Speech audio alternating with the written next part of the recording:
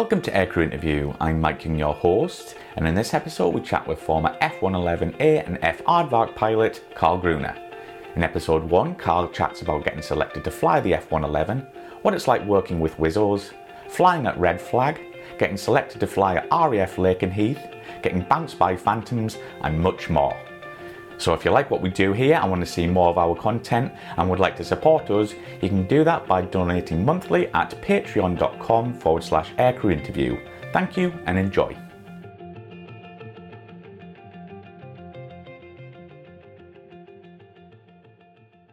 So Carl, when did you first become interested in aviation? I was very, very young, probably about 6 or 7 years old. And, that's the best I can remember, but I always...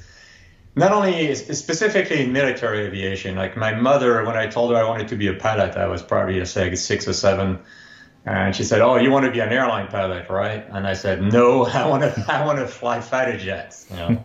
So that's a vivid memory for me that I was already pretty set on flying fighter jets. So, and I grew up in France, so at that point, I might have had the option, and I had dual citizenship, so I could have gone in the French Air Force, actually. But I eventually ended up deciding to move to the United States after graduating from high school in France. So then I went to college in the United States, went through ROTC, Reserve Officer Training Corps. I got my commission that way at the University of California, Berkeley, and decided to go, obviously I had to opt at this point for U.S. citizenship. And that's the way I ended up in the U.S. Air Force. But so again, very young age. My grandfather on my mother's side was very interested in aviation for some reason. He was a farmer, so there was no obvious reason why he would love airplanes, but he did, and I guess somehow it trickled down to me. Because my dad was Army, but he had nothing to do, he was like a helicopter pilot or anything. He had really nothing to do specifically with aviation, so it is what exactly. Somehow it's one of those things, So yeah, like if you could just explain or talk about some of the aircraft you started training on and essentially what aircraft you were first selected to fly. The way the program worked with the ROTC is the first thing that happens is in your senior year in college, the Air Force pays for 25 hours of instruction on a local aero club. So, I lived in the San Francisco Bay Area at the time. And so I went, like once a week, a couple times a week, actually, to a local aero club. And I got 25 hours in a Cessna 150 or 152, including one flight in the aerobatic version where we did the spin recoveries and, things like that you couldn't necessarily do in the regular model. And then after that, I waited to go on active duty with the Air Force, and I reported to Reese Air Force Base in Lubbock, Texas, which no longer exists. It's no longer an Air Force base. It was closed in the early 90s. But started flying the T-37 at the time, because this is 1979 we're talking about, and I graduated in 1980. So first phase T-37s, and then everybody at that time proceeded to the T-38. So I got about 100 hours in the T-37, and then T-38, we get about 120, 130 hours, something like this. At the time, everybody, all the students in the class went to the T-38.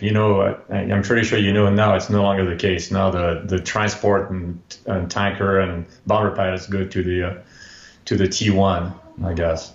But at the time, we really went to T-38. I did end up getting my fighter qualification, which is I'd say about half the class. I got fighter qualified, and then it was a matter of trying to get the aircraft that you wanted. My first choice really was the F-15, but at the time in 1980 there still weren't that many available, and the F-16 was even fewer. I ended up going to the F-111. So that's how, and I'd put that as my second choice, kind of as a safety thing. I really would have preferred to fly the F4, if I didn't get an F-15.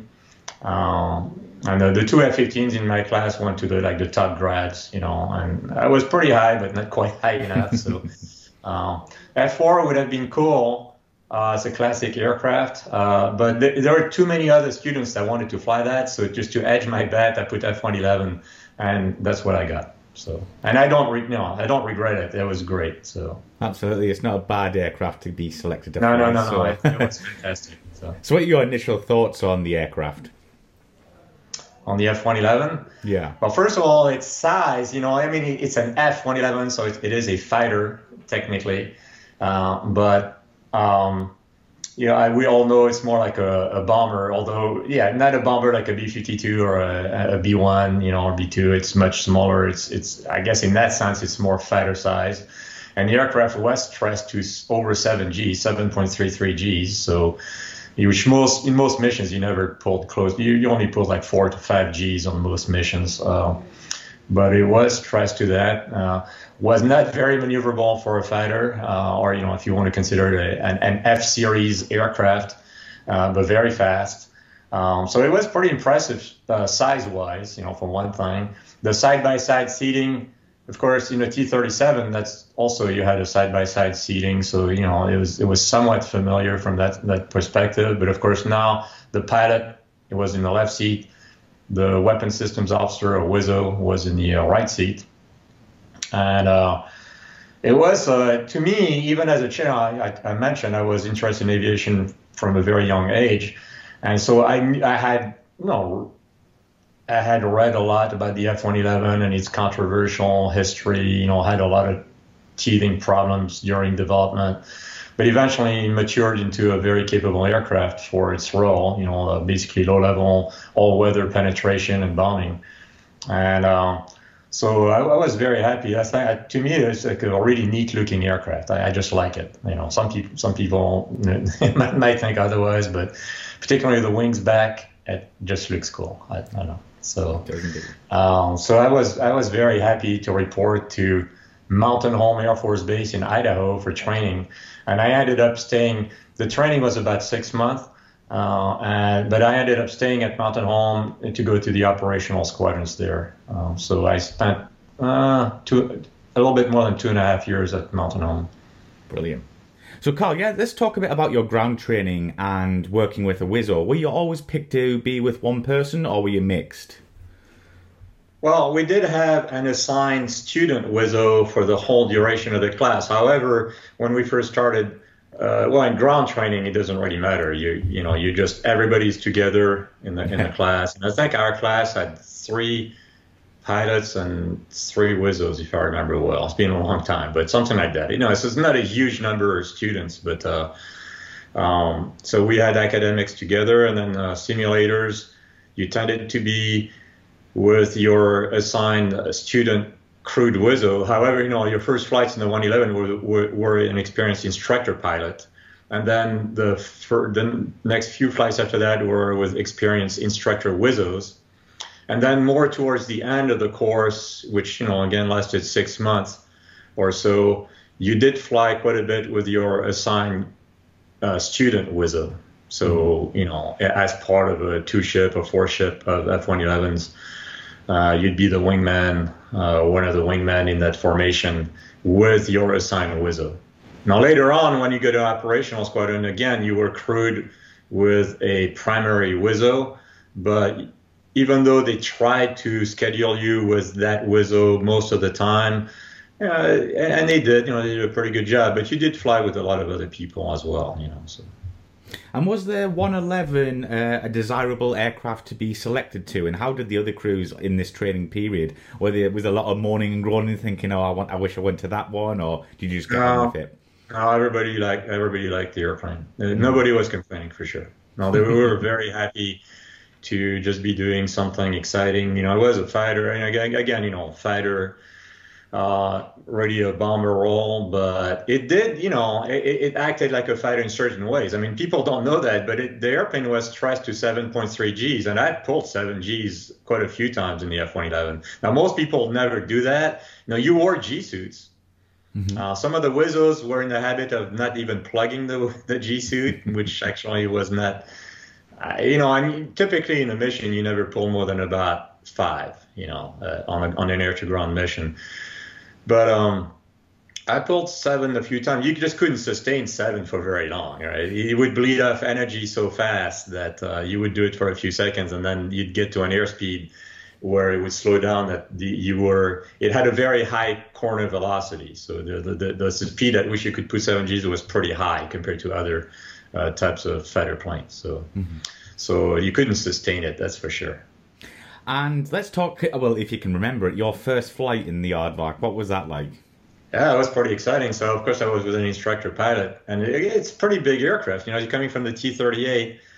Of course, I flew the T-38 in the undergraduate pilot training, and then also at what they called at the time, it was a lead-in fighter training lift, and now it's called IFF, Introduction to Fighter Fundamentals, but same thing. So you fly the T-38 as well, but.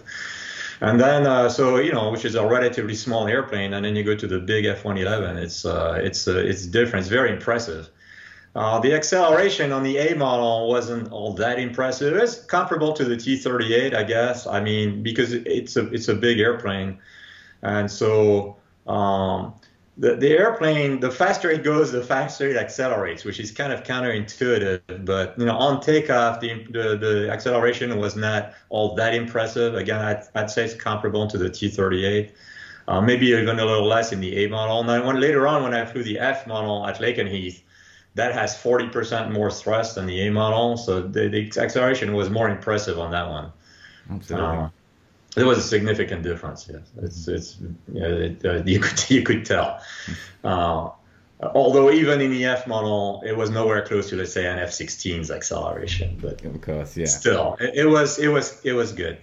Particularly if you took off a couple of times, they took off with a light fuel load, and that got a pretty good thrust to weight ratio, and you could climb pretty steep right after takeoff. So. And was it correct in saying that did the A model have the same engine as the F-14 at the time? Yeah, it's a slightly different version, but yes, TF30, Pratt & Whitney TF30 turbofans, and that is exactly right. But even in the F-111, like they all had TF30s, but they were different versions of the TF30s. As I mentioned, the F model had by far the most powerful. They had about 25,000 pounds of thrust each. The A model only had about 18,500 per engine. But like there was also the D model, the E model. The Strategic Air Command at the time had the FB-111. They all had TF-30s, but they were all slightly different versions with varying levels of thrust and minor differences. But but yes, it was the same engine as the F-14. So at the time when you were flying the A model and going through your flying training, would you be practicing dropping live weapons, and what could it actually carry at this time?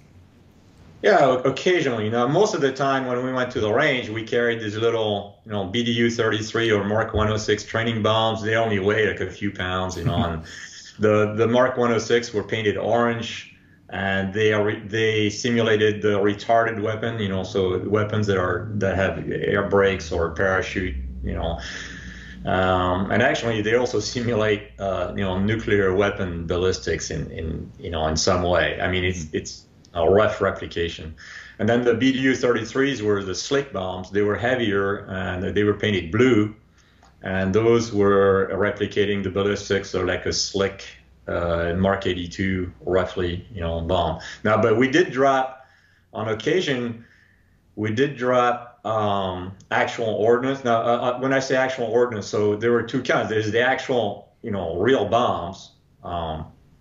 And those typically were painted green with yellow bands around the nose, so that denotes the fact that these are live weapons. But that was pretty rare. Now, we did drop some occasionally, but that really wasn't very often. Now, later on, in the operational squadron, I did go to Red Flag, and we can talk about that, and did drop more live weapons.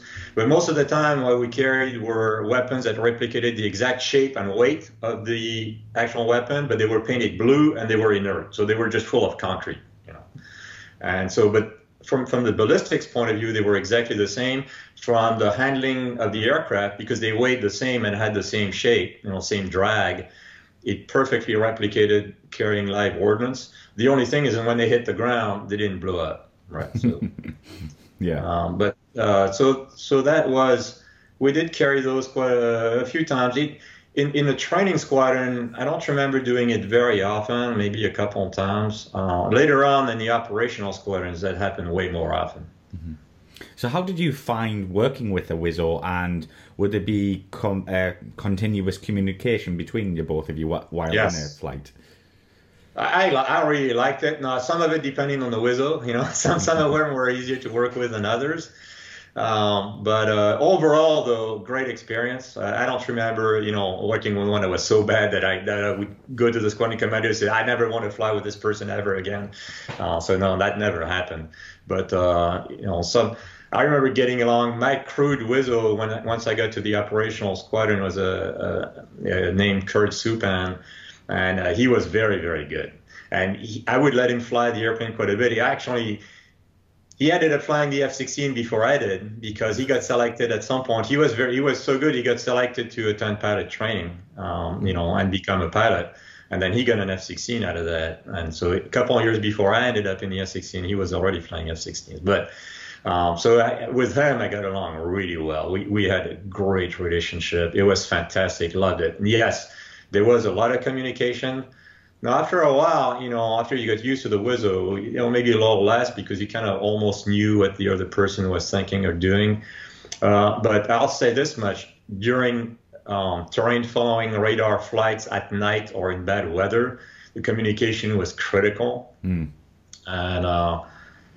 in some cases, I mean, there have been accidents, in fact, fatal accidents in the F-111 because of that system. So it was very critical that the communication between the crew members was continuous. And basically, most of the communication in that case was the pilot the pilot was responsible for the terrain following radar scope and monitoring that. And the WISO had his head mostly in the attack radar.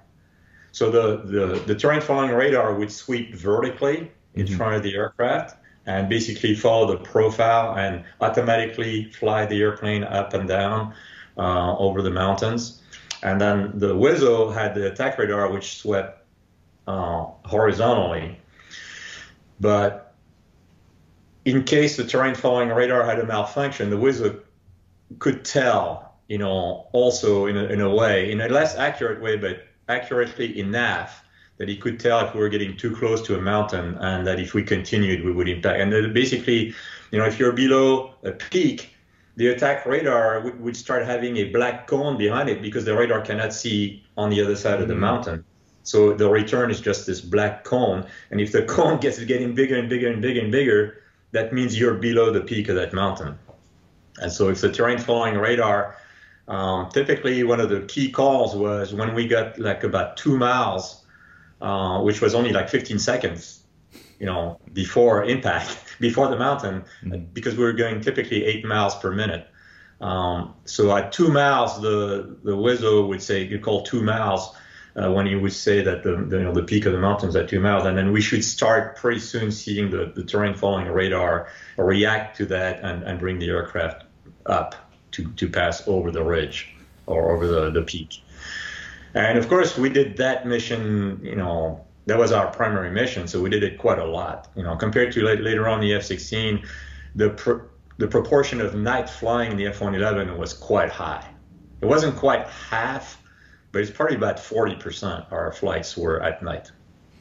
So let's talk about the wing sweep, and how did you find this function? And also, I've always wondered, so when the terrain following radar is engaged, do you still have to manually sweep? Do you still have to keep, or yes. Right, yeah. It's always manual. It's not like the F-14 at all. And the Tornado is the same way. It's manual. So the front, where the wings forward, it was 16 degrees at the leading edge angle. All the way back is 72 degrees. You had detent, so there was a lever on the left side of the cockpit, which was only available to the pilot, and that what we used, forward on the lever was the wings forward, and back was the wings back. And there were a couple of detents, one at 26 degrees, which was mostly like 26 degrees was our more like cruise, long range endurance, best wing sweep. And then one at 54. And the one at 54 is important because under certain configuration of ordnance on the wings, if you had ordnance on the inner pylons, so the pylons keep aligned with the aircraft no matter what the wing sweep is, so they swivel. Now, the inner pylons were close enough at the 72 degrees that you could actually crush, have the weapons impact the fuselage if you had, depending on what your load was. So for certain weapons configuration, you were limited to the 54-degree maximum sweep. And so there was a detent to block it. And you had to manually, push a different button to override that. Right. So typically on most missions, we'd rarely go beyond 54 anyway.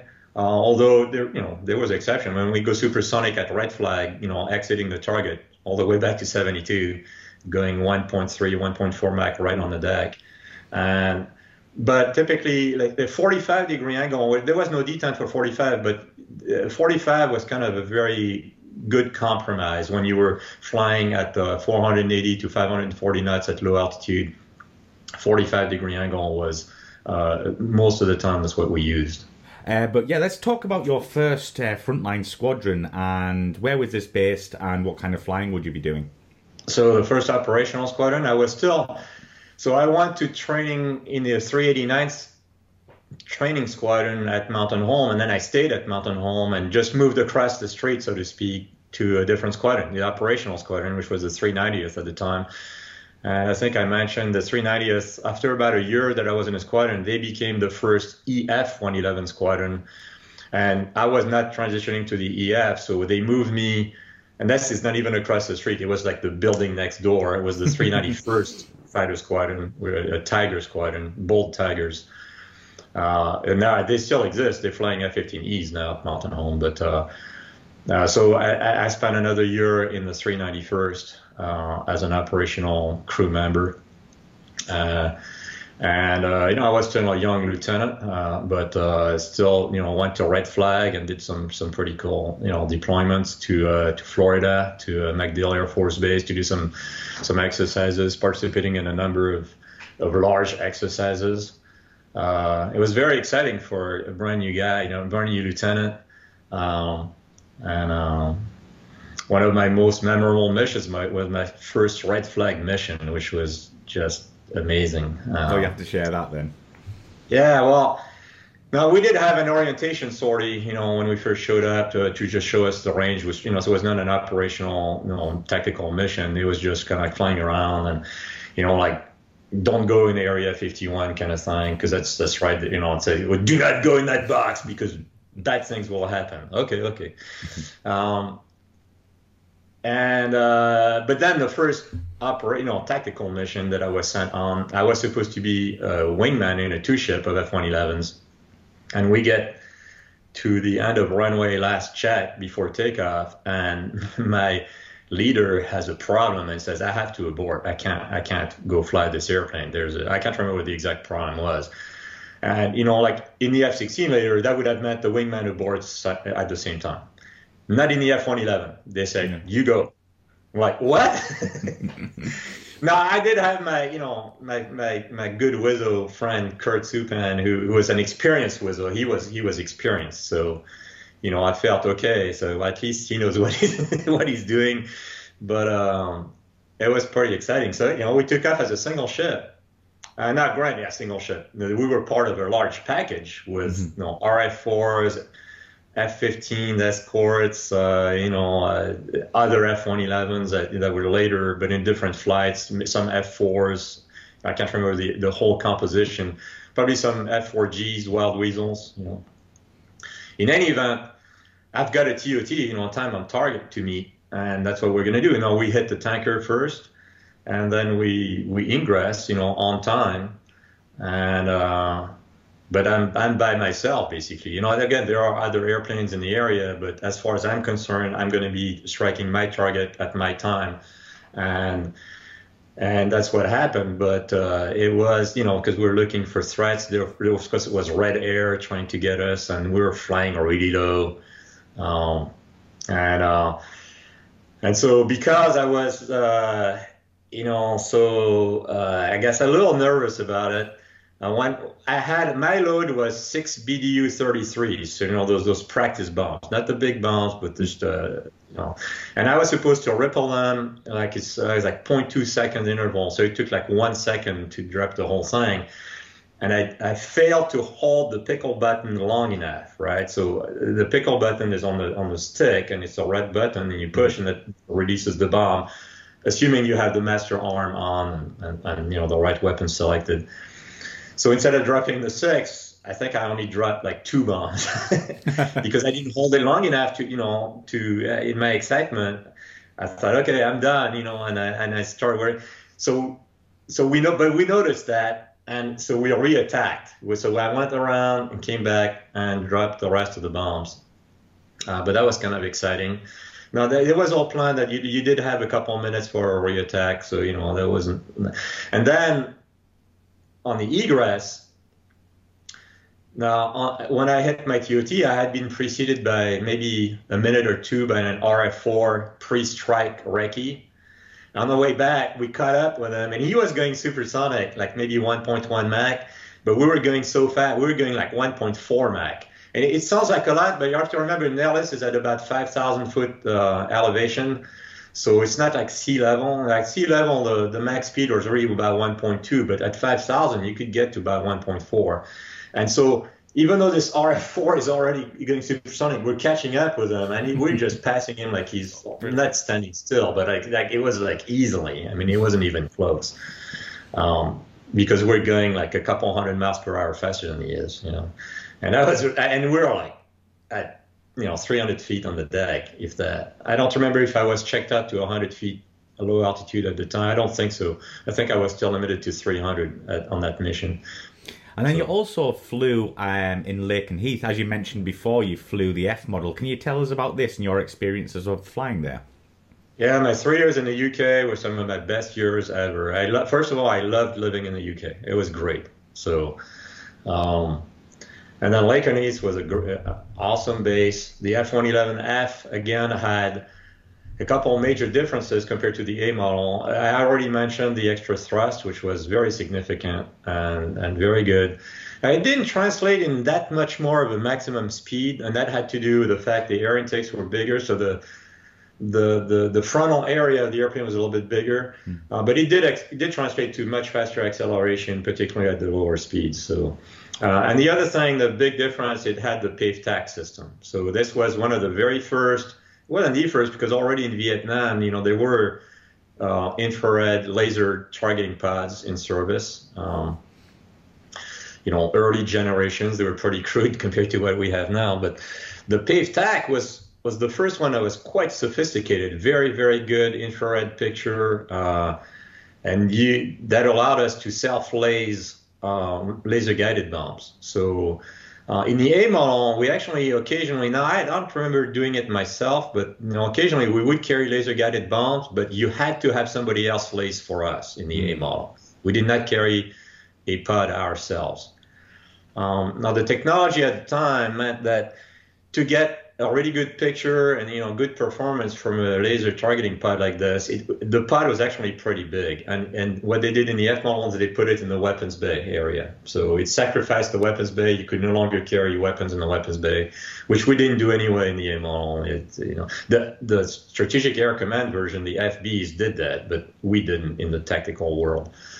And the paved tack was pretty big, and it rotated, so you could stow it when you weren't using it, and then the tracking ball would rotate out, and then you could slave it basically underneath the belly of the airplane, 360 underneath, and that allowed us to guide our own laser-guided weapons, which was very, very useful.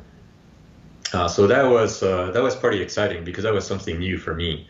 And of course, flying in the UK was also quite different than in the US. In the US, you have these pre-planned routes that you have to kind of stick. No, these are corridors, so you can maneuver inside the corridors. And then sometimes there are military training areas and military operating areas, MOAs, where you can more or less do what you want. But in the UK, you could fly, unless it was like, cities. I mean, there were areas where you couldn't fly, but other than that, you could fly everywhere else, So we fly typically from Lakenheath, because of the range of the aircraft. Our favorite training area was over Scotland, because there were fewer populated areas. There were more mountainous terrain, so it was more realistic training for us. It was more challenging. We had the opportunity to fly at night there in the Highlands restricted area. So we went to Scotland quite often. I can't tell you how many Loch Ness runs I've done. It's like, I don't know, dozens. But that was one of the favorite, routes, is to go fly over the Loch Ness. And then we would use the various ranges, everywhere in the UK.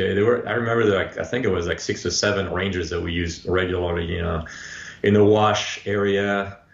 Along the east coast, there were a couple of ranges, and there were a couple of ranges up in Scotland. I think close to Lossiemouth, there was a Rose Hardy range. I remember that one because that was the one range that was operated by a civilian contractor, and he was quite friendly to us as far as giving us good scores. But so he had a good reputation, and we liked to go to that range. But so it was very interesting. You would plan your routes and fly. You could fly at 250 feet everywhere. And some areas were down to 100 feet. Although typically that was reserved for the RAF. But still, it was excellent flying. And occasionally we'd fly on the continent. So yeah. I flew like over France, we would use some of the bombing ranges in the Netherlands. And in Germany also, so no, it was exciting times. And I'd say the range of the aircraft allowed us to go pretty far from base. So there was excellent souvenirs of those 3 years of flying in the UK. And did you ever fly or train with the RAF? Did you get bounced by phantoms, tornadoes, anything like that? Can you tell us a few stories there, Carl? Yes, of course, you get bounced by. Now in the 111, of course, if you get bounced, you were allowed to do a defensive turn or something, but you couldn't. And then you'd rock your wings, saying, "Hey, basically knock it off," because our way to get away would be speed, but you couldn't go supersonic at low altitude over the UK. That was not. So we were limited in that sense. And so eventually they did put AIM-9s,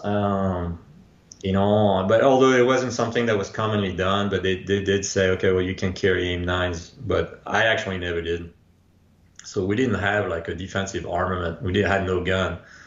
So we were pretty limited in that sense. Now, a couple of times in the Wash ATA, when the weather was bad at low altitude, I would maybe doing an instrument ride or something, but I'd go to the Wash ATA and do some handling, just by myself, because in between cloud decks, so like low altitude, you couldn't go low altitude because the weather was just too bad. Mm-hmm.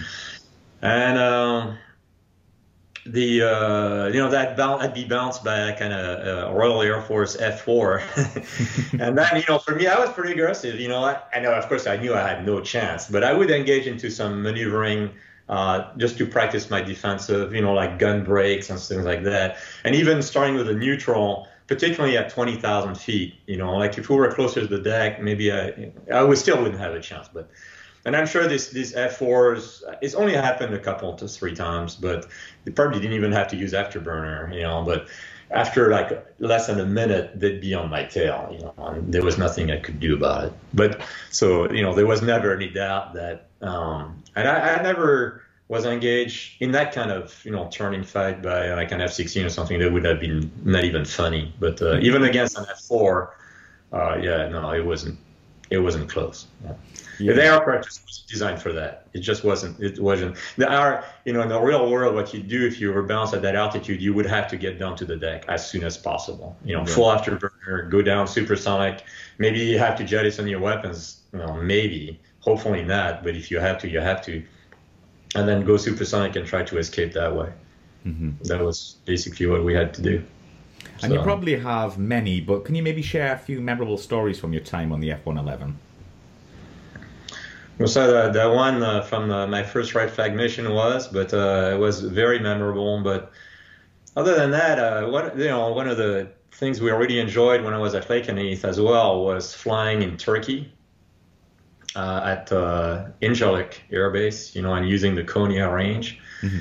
That's always very enjoyable because again, in that 50-mile circle around Incirlik, we could do whatever we wanted in there. Well, I mean, within reason. Obviously, you couldn't go supersonic. You could over water. You could go supersonic, but it was you had basically from ground to 50,000 feet up, wow. And so unlimited. Unlike in the UK, where 24,500 was the start of the positive control area, so the PCA, which you have to be under radar control above that. Mm-hmm. But at Incirlik, you could go up to 50,000, which was our limit anyway. I mean, the airplane could go higher than 50,000 technically, but because we're not wearing pressure suits, there was a restrictions just because of that. Mm-hmm. Now, there's a lot of memorable stories, but one of the things that was interesting about the F-111, for one thing, was the ejection capsule, which was now I never ejected, but I knew a few people who did, so that was interesting. And then the fact that the capsule could float, in case you ejected over water, that meant that we never had to wear the immersion protective suits like many pilots have to do, if they're going to fly for any length of time over cold water. So that was something that was really excellent about the F-111. Is the capsule allowed you to eject at supersonic speeds if necessary without dying, because typically on a regular ejection seat, I don't care how good the seat is, if you eject supersonic, you're probably going to die. I mean, there has been a couple of cases of people surviving. I mean, they stayed in the hospital for 6 months, but at least they survived. But in the F-111, that was not a factor. You were fine. And one of the memorable souvenirs I have is the squadron exchange with the Belgian Air Force at Florennes Air Base in Belgium, and they were flying Mirage 5s at the time. Later on, they transitioned to the F-16, but that's the second wing at Florennes. And we brought a few F-111s there for about 2 weeks, I think it was. And we flew in Belgium on their ranges and flying low altitude. And as part of that exchange, I got to fly in the backseat of a Mirage 5 for one flight, which was very enjoyable. So it's, it was backseat, but I still got to get plenty of stick time. And that was a very interesting aircraft. It had very basic systems, mm-hmm. Almost nothing. So it was very visual only, very fast aircraft. In the pattern, it was much faster than the F-111, because the F-111, big airplane, but with the wings forward, you were actually very reasonable approach speeds, on landing and things like that. But the Mirage 5 had much higher approach speeds and landing speeds because of the delta wing. Mm-hmm. And these were great times. The Belgians were fantastic. Obviously, they had flying rules that were a little bit more lax than ours.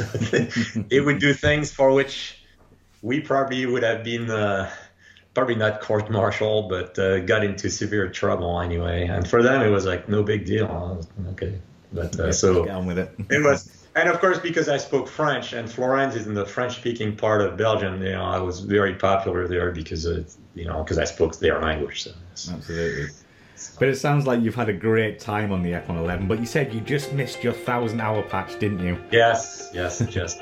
I had 975 hours. Oh, so close. This was very good. So I broke my finger in 1983 while skiing. And I had a cast on for a while, and then there was a little bit of rehab. So I think it was about 6 weeks I couldn't fly. Mm-hmm. And that probably would have made the difference. Yes, definitely.